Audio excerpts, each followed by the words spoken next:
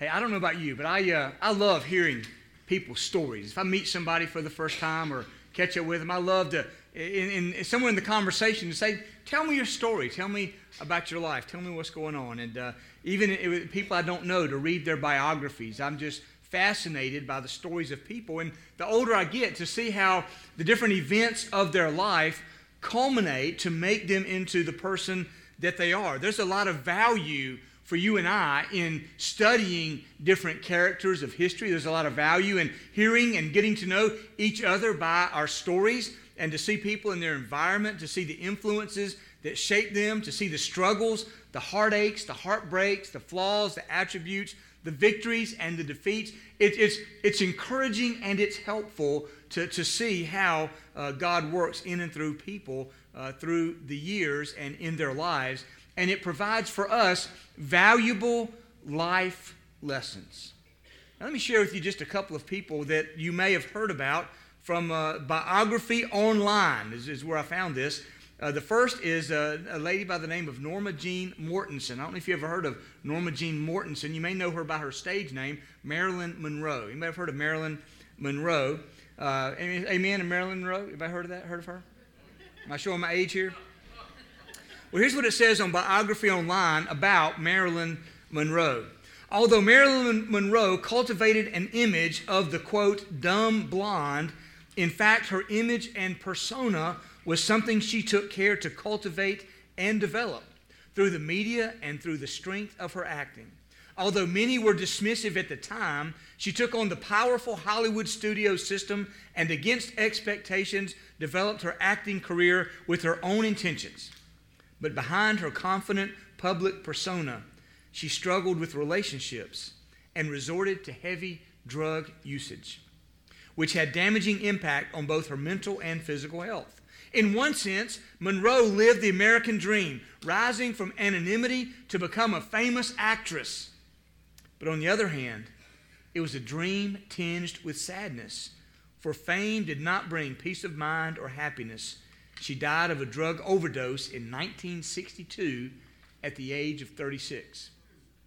So in looking at the life of Marilyn Monroe, there's no doubt several life lessons we can glean from it. We don't have time to go into those this morning, but certainly as a celebrity life worth studying, hers is certainly one. Another celebrity that you may have heard of that we could learn some things from Biography Online is a man who was born Cassius Clay, otherwise known as Muhammad Ali, an Olympic and world champion boxer, had a unique personality based on his self-belief and strong religious and political convictions.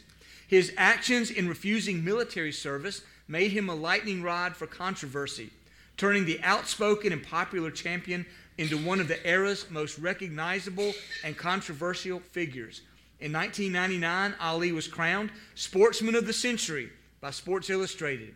He won the heavyweight boxing championship 3 times and won the North American Boxing Federation Championship, as well as an Olympic gold medal. He died in 2016 at the age of 74. There's a lot to learn by looking at the life of someone like Cassius Clay or Muhammad Ali. There's a lot to learn from looking at each other's lives. There's a lot to learn from looking at the lives that we see recorded in the pages of Scripture. And today, we begin a series of messages, or continue, I should say, a series of messages about David from the Old Testament. And here you'll see a picture of David sculpted by Michelangelo. And certainly he didn't know exactly what David looked like, but this is a famous sculpture of David. Now, over the next several weeks, throughout the summer, we're going to be looking at David, who he is. We're going to be looking at his environment that he was brought up in. We're going to look and see the influences that shaped him. We're going to see the struggles and the heartaches and the victories and the defeats that he went through. We're going to see the hand of God in and upon the life of David. And we're going to learn life lessons that David exemplifies and that we can take and apply to our own lives, hopefully to gain the positive lessons and avoid the negative lessons, so that we might be closer to God and the people that He would have us to be. We're going to learn lessons about faith in the real world. That's the series of messages I'm calling Faith in the real world. I don't know about you, but I'm not looking for some religious faith. I'm not looking for a Sunday faith. I'm not looking for a high and holy faith that's only good in certain circumstances. I want a faith that's going to be with me in the difficulties of life. I want a faith that's going to carry me through the struggles that I face. I want a faith that I can depend upon when the bottom gets yanked out from under me and the whole world seems to be falling apart around me. And that's exactly the faith that the Scripture gives us, and it's the faith that we see exemplified in David. And so there's a lot of lessons that we're going to be learning over the next several weeks. Let me invite you to stand with me for just a moment. We're going to read 3 verses of Scripture this morning that kind of talk about the life of David.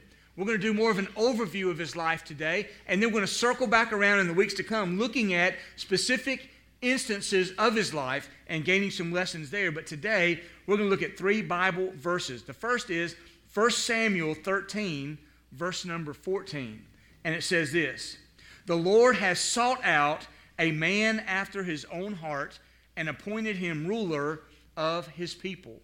Now, if you've never heard this before, I'll share it with you now. And if you have heard it, by way of a reminder, David is best known through the pages of Scripture as a man after God's own heart.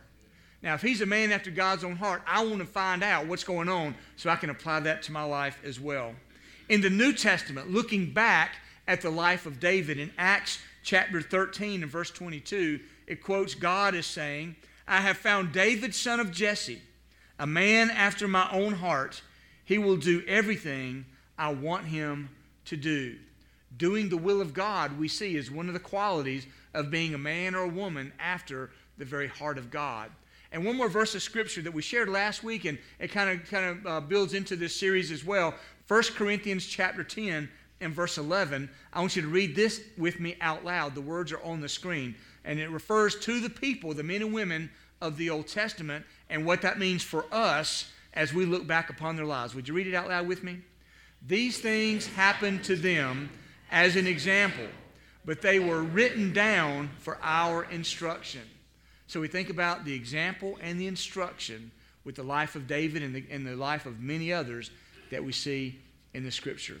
And our Heavenly Father, yet again we pray during this worship service, and we ask you to inform our minds and speak to our hearts, that we might determine to be not like David, but to be men and women, boys and girls, young people and senior adults, after the very heart of God. May it be so. May we take even a step closer today as we pray in Christ's name. Amen. Thank you. Please be seated.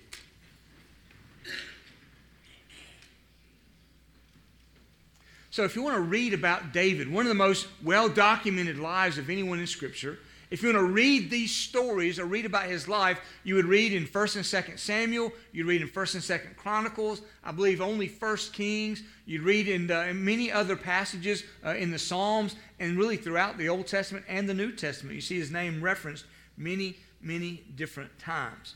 Now David, as a name, his name means literally favorite or beloved. Beloved, no doubt, by his father Jesse, but beloved also by God. He was the first king to unite all of Israel. Israel was broken into basically the 12 tribes, and the northern tribes united as Israel, the southern united as Judah. David was the first king to unite all of Israel together in one kingdom. He was the first king to receive the promise from God that out of his lineage would come a Messiah. And so that's important as well. He's pictured throughout Scripture as the ideal king, one who other kings and other leaders should emulate in their rule and in their reign, in their power. Now, David was brought to power about the year 1000 BC, and he ruled for about 40 years, from the age of 30 to the age of 70. So why study the life of David? Why take these weeks, and why invest our time as we gather each week to focus on his life? Well, it's a different history than what we had. He lived in a different era, in a different time, in a different part of the world. Technology was different, life was different, but there are many commonalities of the life of David with you and I today. That's why I'm calling this message A Common Life. Differences, yes, many, but a common life in that who our makeup is and what our purpose is and how God wants to interact with us in our lives. And so he shares with us an example, and he gives to us an instruction, as it says in 1 Corinthians 10:11, an example and an instruction. Now, I want to point out several things for you today about the common life that we share with David. For example, we all have an ancestry. We all have ancestors. We all have those that came before us that brought us to be who we are today, for better or for worse. We all have a family tree. Now, there's some in our family tree that we're proud of. I've been noticing recently on social media lots of pictures of the prom, lots of pictures of graduations, lots of pictures of weddings and things like that. And so there's always those family members that we're proud of. They've achieved something. They've done something noteworthy. And we celebrate that not just on social media, but socially around the table or in our homes. We celebrate those family members. Then there's always those crazy family members. Amen? Those crazy ones. Now, I only say this. I brought it up last week. I'll say it again today as a public service announcement. And that is, if you don't know who the crazy family member is in your family, it probably is you, as a matter of fact, if you don't know who it is. Well, think with me about David's ancestry. We spent a whole sermon last week talking about David's ancestry because it's important. It's important to God. It's so important to God that he put a whole book of the Bible, the book of Ruth, in the Old Testament to show us the foundation of the family of David so that we could better understand him, and then going forward even to better understand our Messiah, our Savior, Jesus. Thinking about the family line of David. His great-great-grandfather was Boaz. And so his great-grandfather was Boaz, and his great-grandmother was Ruth, about whom the book of Ruth was written. Boaz was the son of Rahab. Rahab was the prostitute of Jericho that we read about back when the Israelites were first coming into the promised land that God had given them. So David's great-great-grandmother had been a prostitute. Her son, Boaz, married a girl from, let's just say, across the tracks, if we can. She was from the other side of the river, from a neighboring country, the Moabites. And so that's where Ruth came from. And out of that lineage, out of that family ancestry, came about, after a couple of generations, David, the great king that we read about in the Old Testament. Why is that significant? Because it points out to us that God can take anybody and do anything. That needs to sink in to us. God can take anybody and he can do anything. Just because you or I may have prominence means nothing to God. He doesn't need us to do anything. And just because we might think we're the least of the least and the most unqualified to do anything, that doesn't disqualify us from service in God's kingdom. He can pluck a little shepherd boy out of a field and rise him up to be the descendant, the ancestor of the Messiah and the greatest king to rule in Israel. That's what God can do. And if God can do that in David's life, listen to me, he can do that in your life. It doesn't mean that all of us are destined to be kings, but it does mean that God can take any of us and accomplish his good and his perfect will. See, our ancestry molds us and shapes us in ways that we see and in ways that we don't see. And only by getting a little age do we come to understand exactly how that works. I've heard this quote before, but I've recently seen it exemplified. I've heard that in every family, there's a slave. In every family history, there's a slave. And in every family history, there's a king. Now think about that. I was watching one of my favorite shows on TV. It's called Finding Your Roots. It's on PBS. I DVR it and watch it all I possibly can because it takes well-known people and it traces their ancestry, and it's phenomenal. One of the ones I saw in there recently is one of my favorite former NFL football players, Michael Strahan. Very personable guy. He's on TV a lot. Michael Strahan was on Finding Your Roots, and they went back and they discovered that on one side of his family, his black ancestors here in America were slaves. On the white side of his family, there was European royalty. Take about 30 seconds and watch how it came about on the show. For Michael, one branch was especially surprising. Through his white ancestry, we discovered that his roots trace back to several of the kings of England and to a man who once ruled almost all of Europe. You're descended from Charlemagne. Royalty, I'm a king, y'all. Charlemagne is your 39th great-grandfather. What? What? I'll tell you what you'll find now. For Christmas last year, I asked for my DNA checked. Because I've been told all kinds of things about my family. It turns out all of them were wrong, basically, about my family based on DNA. But anyway, our ancestry impacts us. But understand this, it doesn't have to define us as who we are. Just because you come from well-known, prominent people doesn't mean you'll continue that. And just because you come from less than doesn't mean that you have to stay there. That's the beauty, not just of our country, but the beauty of who God is and what He can do.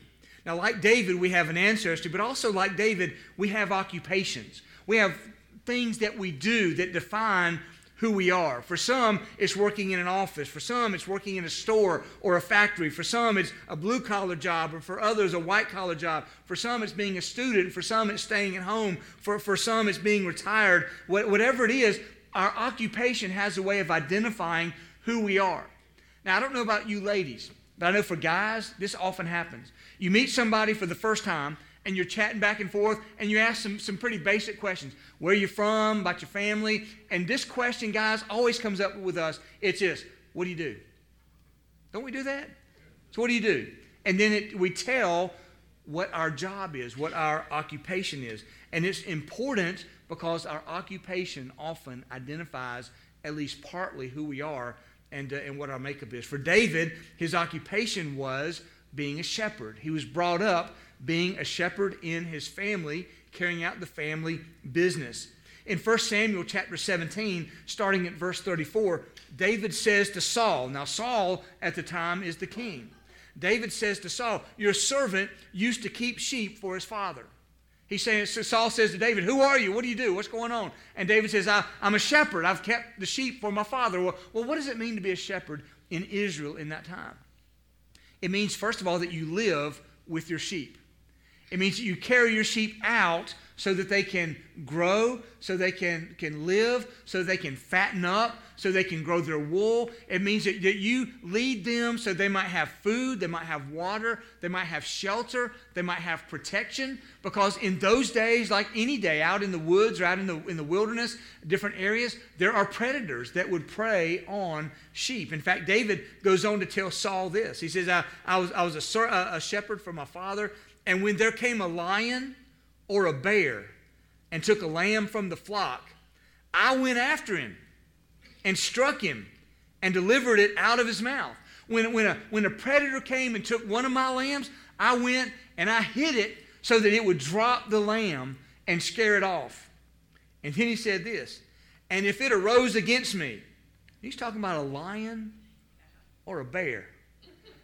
He said, now if that lion or bear turned on me, this is what David is saying. He said this, I caught him by the beard and struck him and killed him. David was tough. We think about David, just being this little scrawny little kid out in the field. He was tough. Because in that day, you had to be tough to be a shepherd and take care of the sheep. And this story reminds me of this, that our occupation often serves for preparation for what's coming later in life. Even the most insignificant of things can be preparation for what's happening later. Later on in his occupation, David was known as a mighty warrior and a soldier. He killed Goliath. We'll talk about that in a few weeks. He killed thousands of others of the enemies. He rose through the ranks. He enlisted a group called the Mighty Men, and he was known to have a fearless reputation as a soldier. All these things about David's occupation. Like David, we have occupations. And like David, even the most insignificant parts of who we are can be defined by what we do. And what we do is often, if not always, preparation for what's coming next. So think about that, how God might use your occupation. Then also, we understand, like David, we all have gifts and abilities, things we can do, things we're naturally good at, things that we're gifted at, some skills that we acquire over time. If you think about David or know anything about him, and we'll talk more about this in the weeks to come, David was a poet. This shepherd soldier had a tender heart. He was a poet. He was a musician. He was a songwriter. He was a psalmist. If you don't know what a psalmist is, it's a writer of psalms, and we know there's a book of Psalms in the Old Testament. We know that it served as worship music for the church of the day. But what exactly are the Psalms? It's these collection of 150 or so combination of different writings. They're poems. They're songs. They're testimonies of God's goodness. They're psalms of lament, where the writer is crying out to God, saying, God, how long am I going to be stuck in this situation before you reach down and deliver me? There are psalms of history, psalms of praise, psalms of worship, psalms of telling stories. And of these psalms, there are 150 of them in the Old Testament. Of those, 75 are named, David is named as the writer of half of those, 75, and is believed to be the writer of several others as well. One commentator said this about David writing Psalms. David's Psalms express a heart devoted to God. Think about this, the man after God's own heart. A heart devoted to God. His music comforted King Saul, influenced his nation, and continues to change lives even today. Maybe the most well-known of the Psalms of David is Psalm 23. The Lord is my shepherd, I shall not want. Isn't that a beautiful psalm? I can't tell you how many times I've used that to comfort a family in difficulty, to bring encouragement to some folks. I can't tell you, Al, just a couple of weeks ago, we experienced Psalm 23 musically, and we look forward to doing that again sometime. Al and I have been working together on getting somebody else besides me to sing that. But what a beautiful song that is. And so it begs the question, what are my skills? What are my gifts? What are my abilities? I may not be a poet. I may not be a songwriter, but man, there's something God has gifted me to do and something God has gifted you to do. What is it, and how can God use it in our lives? I want you to notice also that, like David, we're all impacted by politics. Everybody say ugh at the same time. Ugh.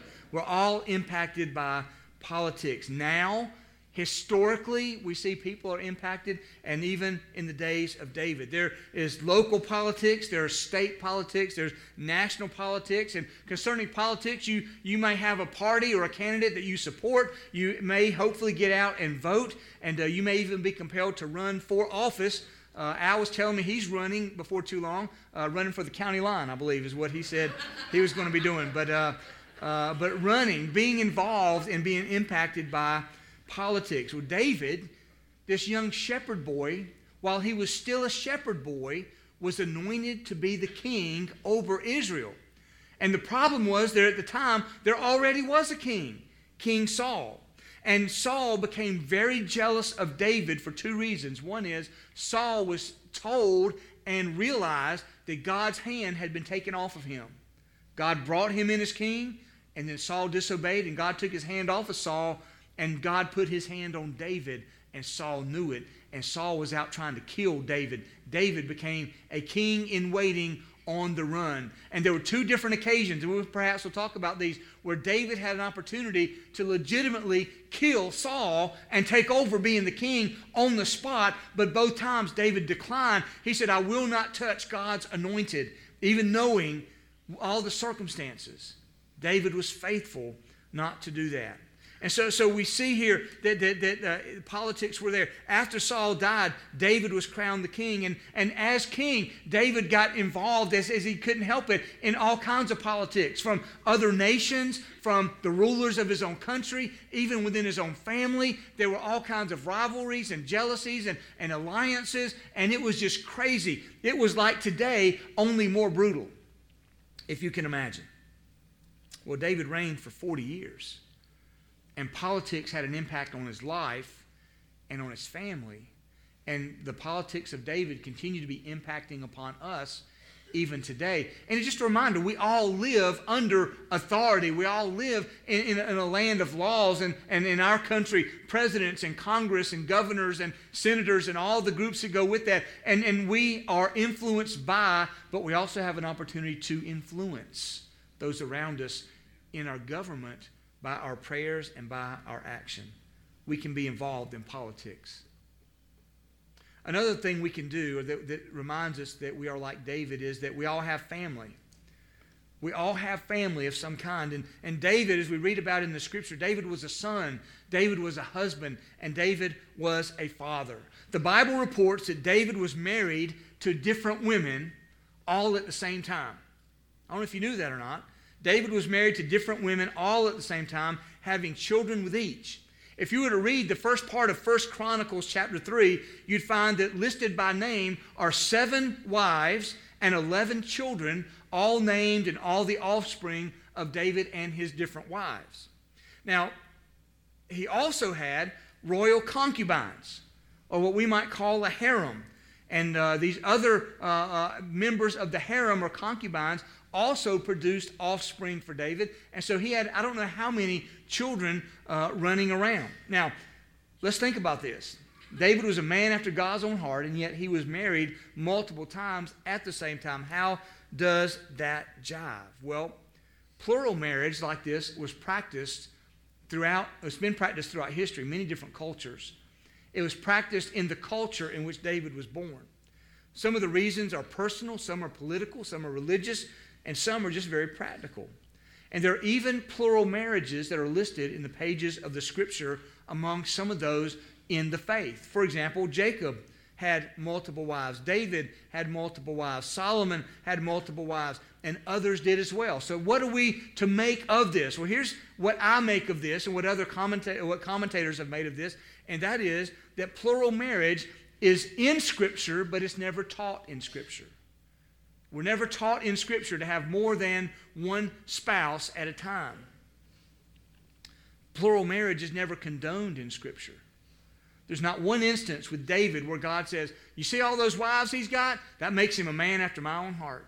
There's nowhere where Solomon had all of his wives and concubines and porcupines and everything else that Solomon had. There's nowhere in Scripture where God says, this makes you a more godly man. In fact, Scripture always shows the negative consequences of any intimate relationship outside of God's plan for marriage, including plural marriage. One man, one woman married to each other. If you don't have that, if you step outside of that, you easily have jealousy, rivalry, skirmishes within the family. And somewhere God is saying to those circumstances, see, I told you so. It works when you do it and follow the directions. If you get away from the directions, guess what happens? It can all fall apart. David experienced that and many others as well. For David, these plural marriages brought about distant parenting. It brought about rivalries and jealousies. It brought about, even among his children, sins against each other of a sexual nature and of even murdering each other among his own family. And a lot of that results back to the family situation that David was in. And all that brings me to the next point, and that is that just like David, we have a common life in that just like David, we're all guilty of sin. All of us. The Bible says in Romans 3 and verse 10, there's none who is righteous. No, not one.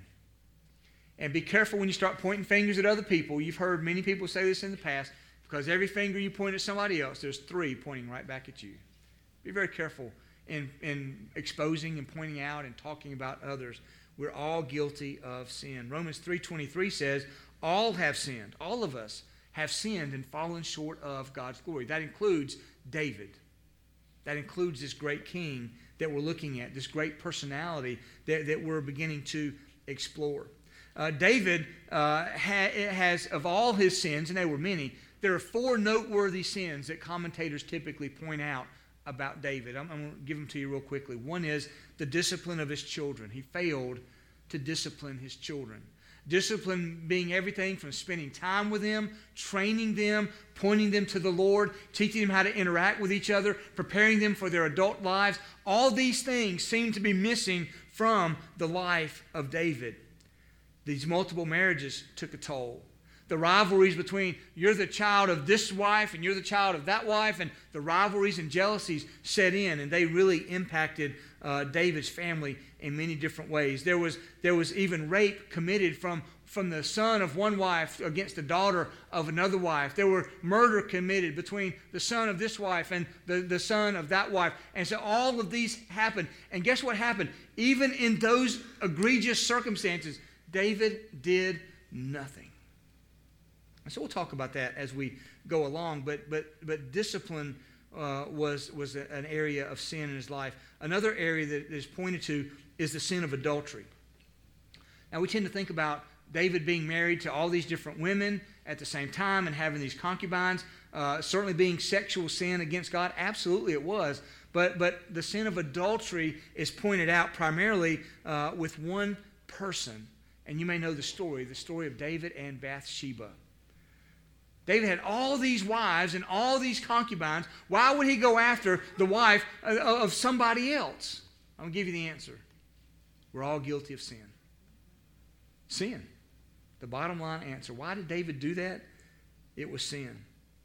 That brings us to the third of David's sins, and that is the sin of murder. When David had his relations with Bathsheba, she was found to be pregnant. She sent him a note. David said, oh no, we got to cover this up. And the end result of that was having Uriah the Hittite, the husband of Bathsheba, David had him killed to cover up his own sin. And then the fourth sin, we don't think about it a whole lot, but it is a sin mentioned prominently in the Scripture. That is the sin of disobedience. David took a census of the people. He counted the people in the country against what God said. It may seem like no big deal, but it was a egregious disobedience towards God. Like David, we all are guilty of sin.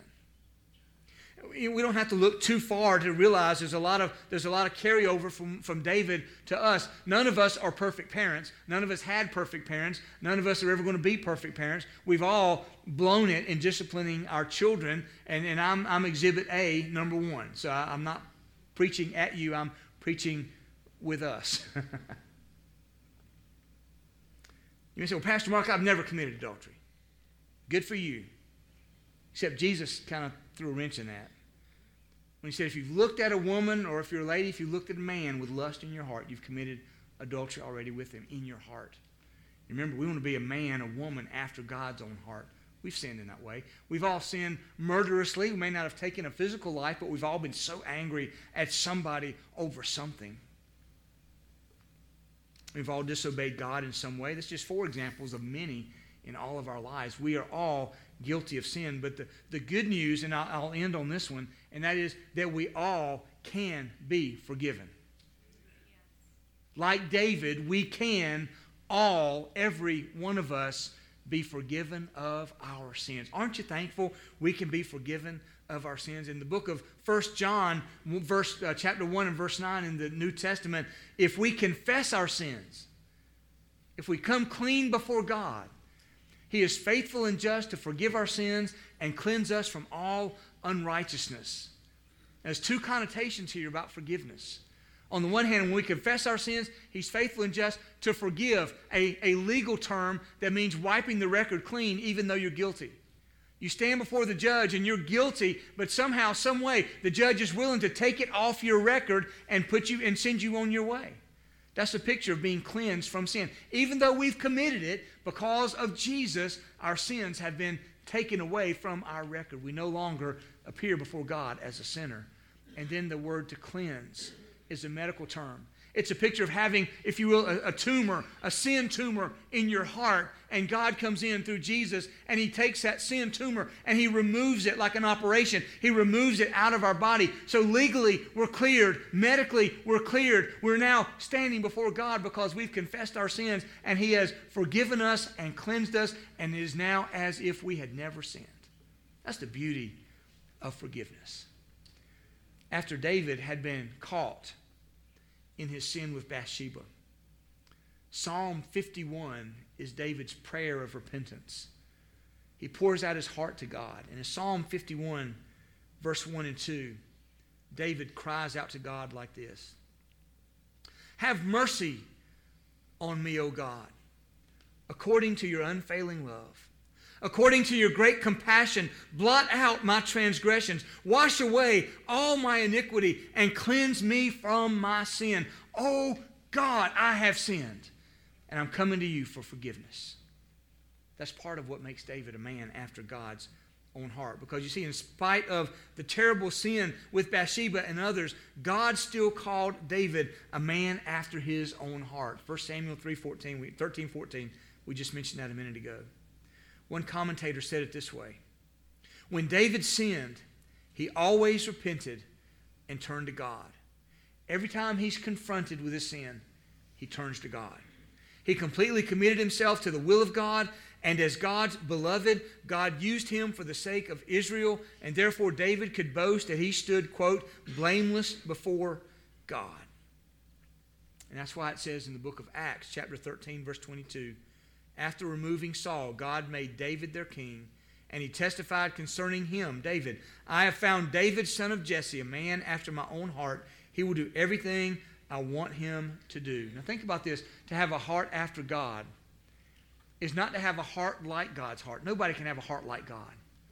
But what does it mean to be a man or a woman after God's own heart? It doesn't mean that we have a heart the same as God's, but that our heart is pursuing God's heart. Our heart is chasing after God's heart. Our heart prioritizes God over everything else, so that when we're confronted with sin, we're quick to turn and repent. When we're shown the way that God wants us to go, we're quick to follow it. When there are choices between what God wants and what we want, we're quick to choose God's way. That's what it means to be a person chasing after God, which is a person after God's own heart. So now, thinking about as we conclude our message this morning, David left a legacy never to be forgotten.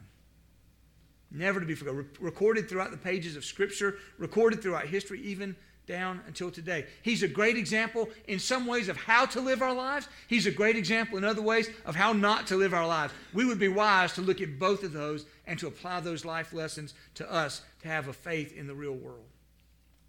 He was a model for Israelite kings. He was called a man of God.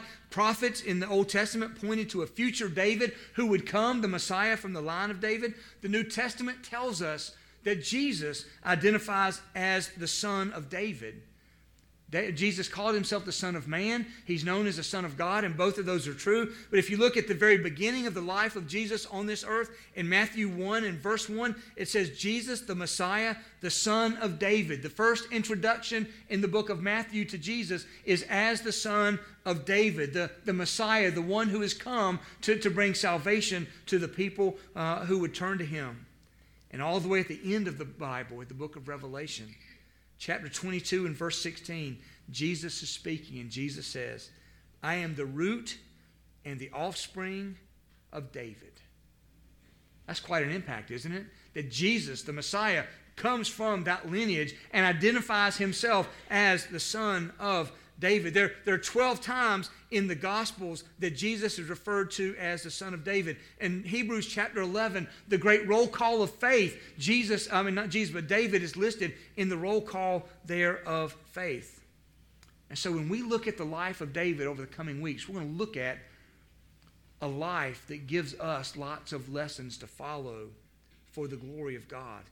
And it's a life lesson that reminds us that God takes us from where we are and puts us where he wants us to be, that we might know him, that we might be useful to him, and that we might live lives for his glory. We're reminded that no matter what our background is, no matter where you've come from or who you are, what your family history is, what your circumstances are, if you're willing to pursue God, he can use you in phenomenal ways, starting right now today. That's the great hope that we have. There are no excuses for us not to follow him wholeheartedly. So let me ask you this morning, what's holding you back? What's standing in your way of following after the things of God with all your heart and pursuing God the way he wants you to? What's standing in your way of filling in that blank at the bottom of your listening guide? I will be a man. I will be a woman. I'll be a teenager. I'll be a child. I'll be a husband. I'll be a wife. I'll be a worker. I'll be a team member. I'll be whatever you are after God's own heart. I'm going to prioritize him over everything. What's holding you back from that? And I'll promise you right now that when it's all said and done, anything that's standing in the way of you saying that is secondary. It's secondary to what's most important. You know who's most important? Jesus is most important.